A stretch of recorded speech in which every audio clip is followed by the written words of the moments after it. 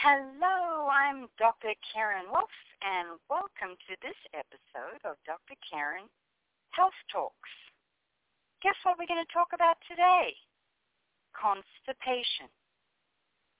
So I decided to call this Constipation 101 because, let's face it, people don't like to talk about this, and what I find as I'm speaking and sharing information about digestion and the gut and the importance of the gut, people really don't know if how their digestive system is working is normal or not, because it's kind of not a topic that we share around the dinner table. So that's my job today, is to actually, first and foremost, help you figure out if how your digestive system is working. Now, the way to tell is very simply with what's coming out the other end. So how do you know if you are pooping correctly? Yes, we're going to talk about poop. It's just one of those things that because the gut is so crucial to every aspect of our health, every organ of our body, our brain, our heart, our immune system, so many of our immune cells are actually in the gut. So our health pretty much hinges on how our gut works. And the way to tell is how you're pooping. So let's talk poop. Okay, so the first thing we're going to talk about is the Bristol stool chart. Now, if you happen to be near a computer while I speak, then have a look up, Google Bristol stool chart, Bristol, Bristol stool chart, because I want you to pull up the actual chart so you know what I'm talking about. And this Bristol stool chart actually gives you pictures of what your stool might look like and different types. There are 7 types of poop. And depending what type you are, you're either very constipated at one end or you have liquid diarrhea at the other end. And the ideal poop is a type 4. There are 7 types. And let's just talk about the different types of poop. So type 1 actually looks like rabbit poop. So very hard, separate lumps. And I know, if you're listening to this, I know we have many rabbit poopers out there, and you may not have known that this was not such a great thing. But that is a sign that you are very constipated. So you want to be listening to what I have in terms of solution. First thing we have to know is where we're at on the scale. So rabbit poop, type 1, very constipated. Type 2 is when those little hard lumps might be kind of joined together a bit, but they're definitely round. Now, this means you've got to go and look, by the way. Every time you poop, you want to be looking and seeing what came out. This is inside your body. This is a sign of how your body is working. It's a miracle. And there's a lot you can do, which is the good news. So a type 2 is when the rabbit poops are all kind of joined together. It's sausage-like and lumpy. Don't want that either. That's slightly constipated. Type 3 is when you have kind of a sausage shape, but there are cracks on the surface. So it's still kind of hard, cracky, and that's type 3. That's kind of normal. Type 4, the perfect poop, looks like a soft sausage or snake. You know the skin of a snake. I'm sorry, I'm sounding so very visual here, but you got to know this stuff.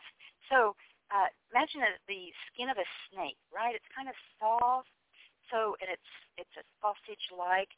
That is the perfect poop. That's a type 4. Now, type 3 or 4 is what you want to be. Type 5 is when you have it starts to get a little soft. So constipation is when it's kind of hard, and anything above a type 4 is when it starts to get soft. So if you get soft blobs, it's not nicely formed, but it's blobs. But the blobs have clear-cut edges. That's a type 5. That's a sign that you might be lacking fiber.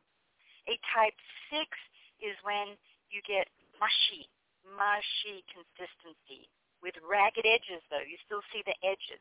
That's a sign that you've probably got some inflammation going on in your gut. And a type 7, which is the end of this 1 to 7 scale, is when it's pretty liquidy, no solid pieces at all. Very liquidy consistency. That's probably a sign that you've got some inflammation in your gut and that you want to take action. And the good news is, once you know where you are, it's a good way that you can then take some specific action. So let's talk about specific action. Now, let me tell you that it's not just about the Bristol stool chart. There are 4 criteria to decide if you're pooping correctly. The first one most definitely is what we call quality, what I've just spoken about. You want a 3, 4, or 5. Constipation is like a 1, 2, or 3, depending. It's not always perfectly defined in the Bristol stool chart. But a 6 or 7 is a sign that you've probably got something going on in your gut that's related to inflammation. So the first criteria is the quality. The second one is frequency. Okay, you need to be pooping at least every day. When we eat, it needs to come out. And when we eat, it should trigger what we call a peristalsis, which gets the gut to remove the toxin. So if you're not pooping every day, then it's like Houston, we've got a problem. And if it's not pooping 3 days, then there are serious consequences. So I'm glad you're listening to this because I don't want to scare you, but the first thing is awareness. The third criteria next to quality and frequency is no pain, no strain. So you shouldn't be having pain on pooping or straining to get it out. It's I've heard it said that pooping should be a NASCAR pit stop. You go in and you go out. If you're sitting and reading the paper and reading a magazine and waiting, then things are not working properly. So it should be a NASCAR pit stop. No pain, no strain. And number 4 is it should feel like you've had full evacuation. So you should feel like you got the job done. Okay, so those are the 4 criteria of how to decide if you're pooping correctly. 1, quality. 2, frequency. 3, no pain, no strain. 4, full evacuation. All right, so let's talk about what you can actually do. And, of course, I do whole seminars on this. I blog a lot about constipation and the gut. So first of all, you should know that constipation is simply a sign. Since we're talking about constipation, perhaps we'll talk about diarrhea in a whole other radio show, but constipation is where I'm going to focus on this health talk. So it's really non-specific. It's just a sign that, okay, there is a problem, and we're going to try a few different things.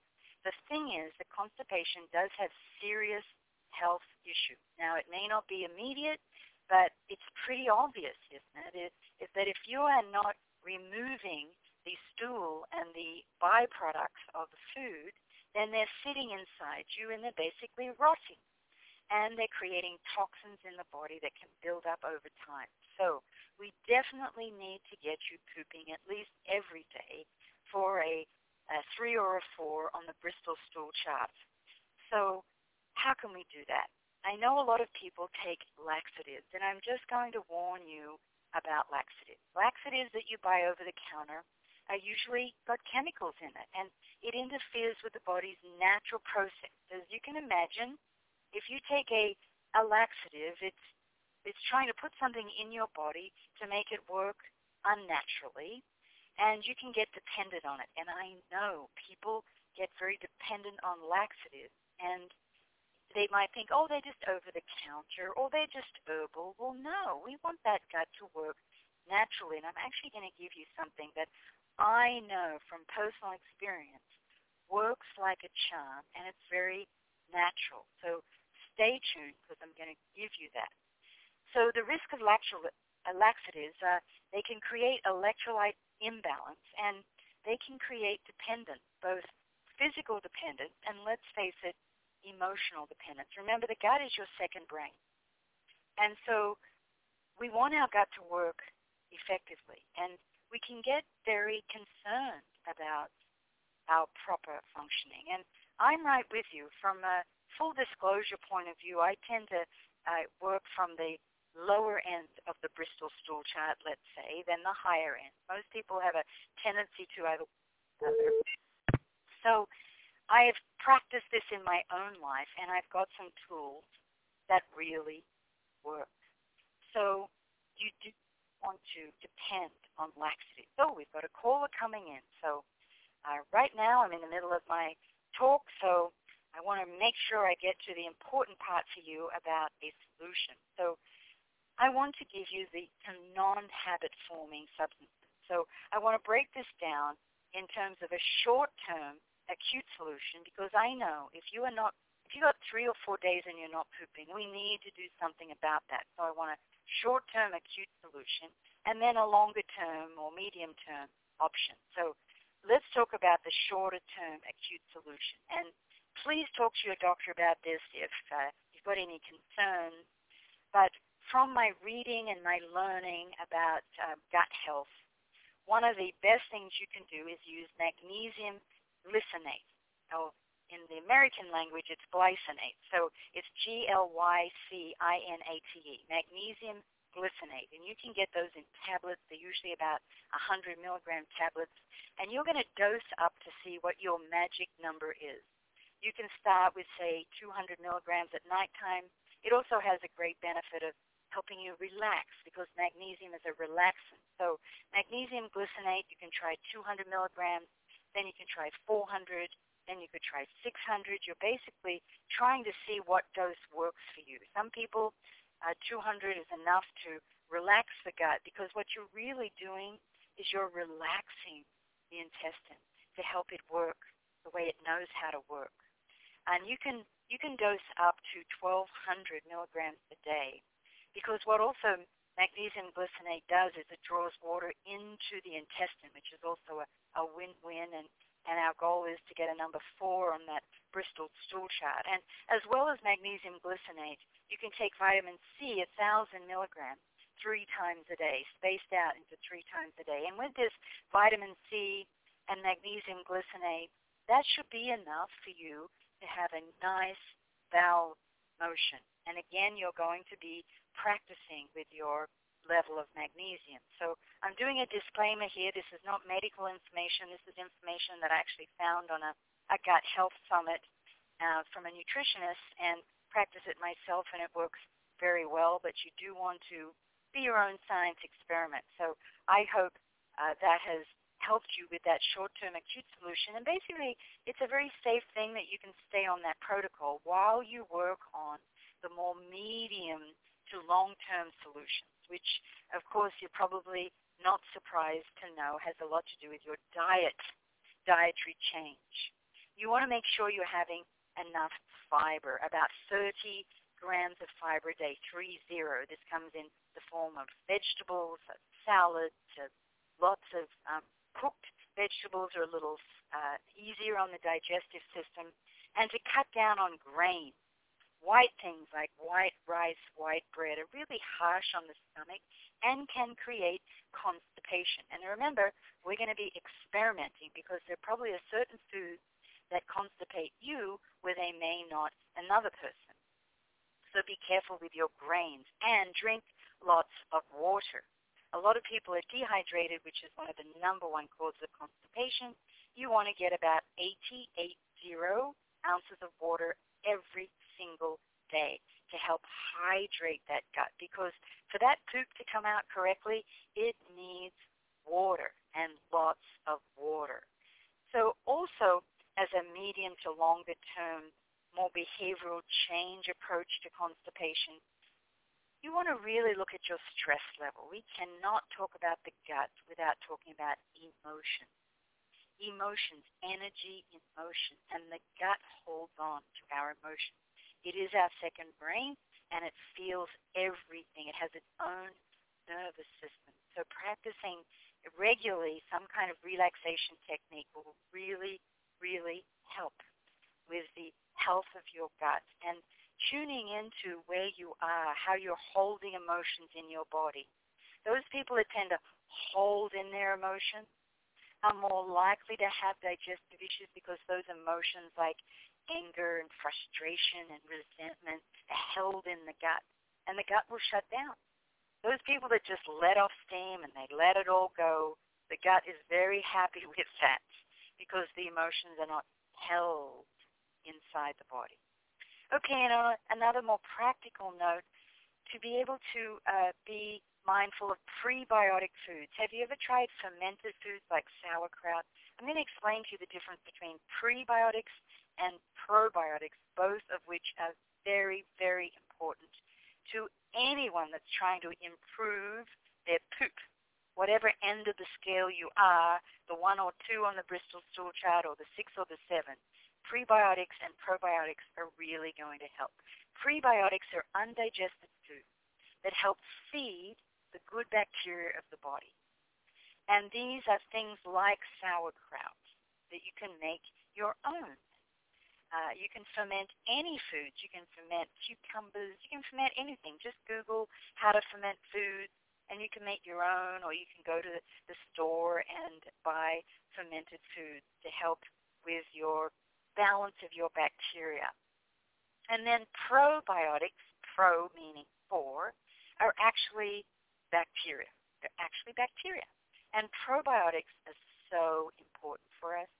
Now, I'm not talking about probiotics that they just say the latest yogurt has probiotics. That's not nearly enough because you need billions of units when you have a good probiotic. And probiotics that I take every single day, and if I am needing a boost to my immune system, I double up on my probiotics. Your probiotics are essential. Bacteria is essential for the correct functioning of the body. So if you have got constipation or diarrhea, chances are that your microbiome is out of balance. Micro means small, biome means bacteria. We have more bacteria and organisms in our body than we do human cells. These organisms outnumber human cells by 10 to 1, and they play a very important role in our total health, and particularly in our gut health. And because we've taken so many antibiotics in our life, antibacteria, it's interfered with our microbiome.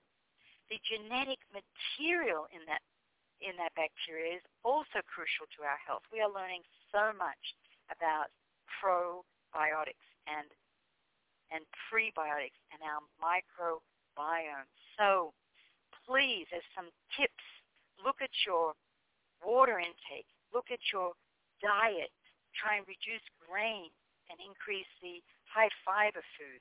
Look at your emotions, look at prebiotics, probiotics, and eat less frequently. Sometimes just eating just 3 meals a day spaced out with good healthy meals can give the digestive system a break. And really check on your acid in your stomach. Ask your local doctor about it, because a lot of people have low stomach acid. Maybe they've been taking antacids, and they're not able to digest their food. The other thing is chew your food. Chew your food 23 times with every mouthful, so it gives your digestive system the best chance to actually digest the food. Okay, so some longer-term options. I'm just going to throw these out, because if what I've covered, the acute short-term solution with your magnesium glycinate or glycinate and your vitamin C and all the other things I've talked about, if you still are needing to investigate deeper, then look at maybe checking for parasites, or looking at your hormone level, or looking at any toxic metals in your body. So all of these things, you might be able to find a functional medicine doctor that can really look into this. So I hope this information has been helpful for you to be able to have a better Bristol Stool Chart number, and I hope you share the Bristol Stool Chart with those that you love, maybe not necessarily at the dinner table, but this is a very important topic that so many people, they're walking around, they're not pooping for 4 days, and they didn't know that there was a problem. But there is a problem, and you will pay for that problem later on if you're not right now. So we need to change our culture and have a conversation about poop and about how to improve what comes out of our body.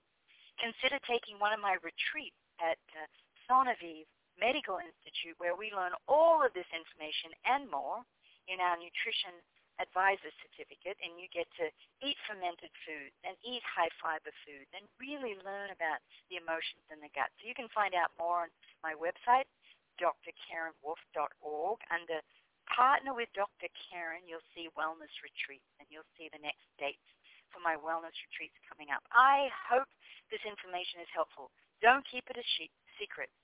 Share it with those you love. And I look forward to speaking to you again on my next episode of Dr. Karen Health Talk. Bye for now.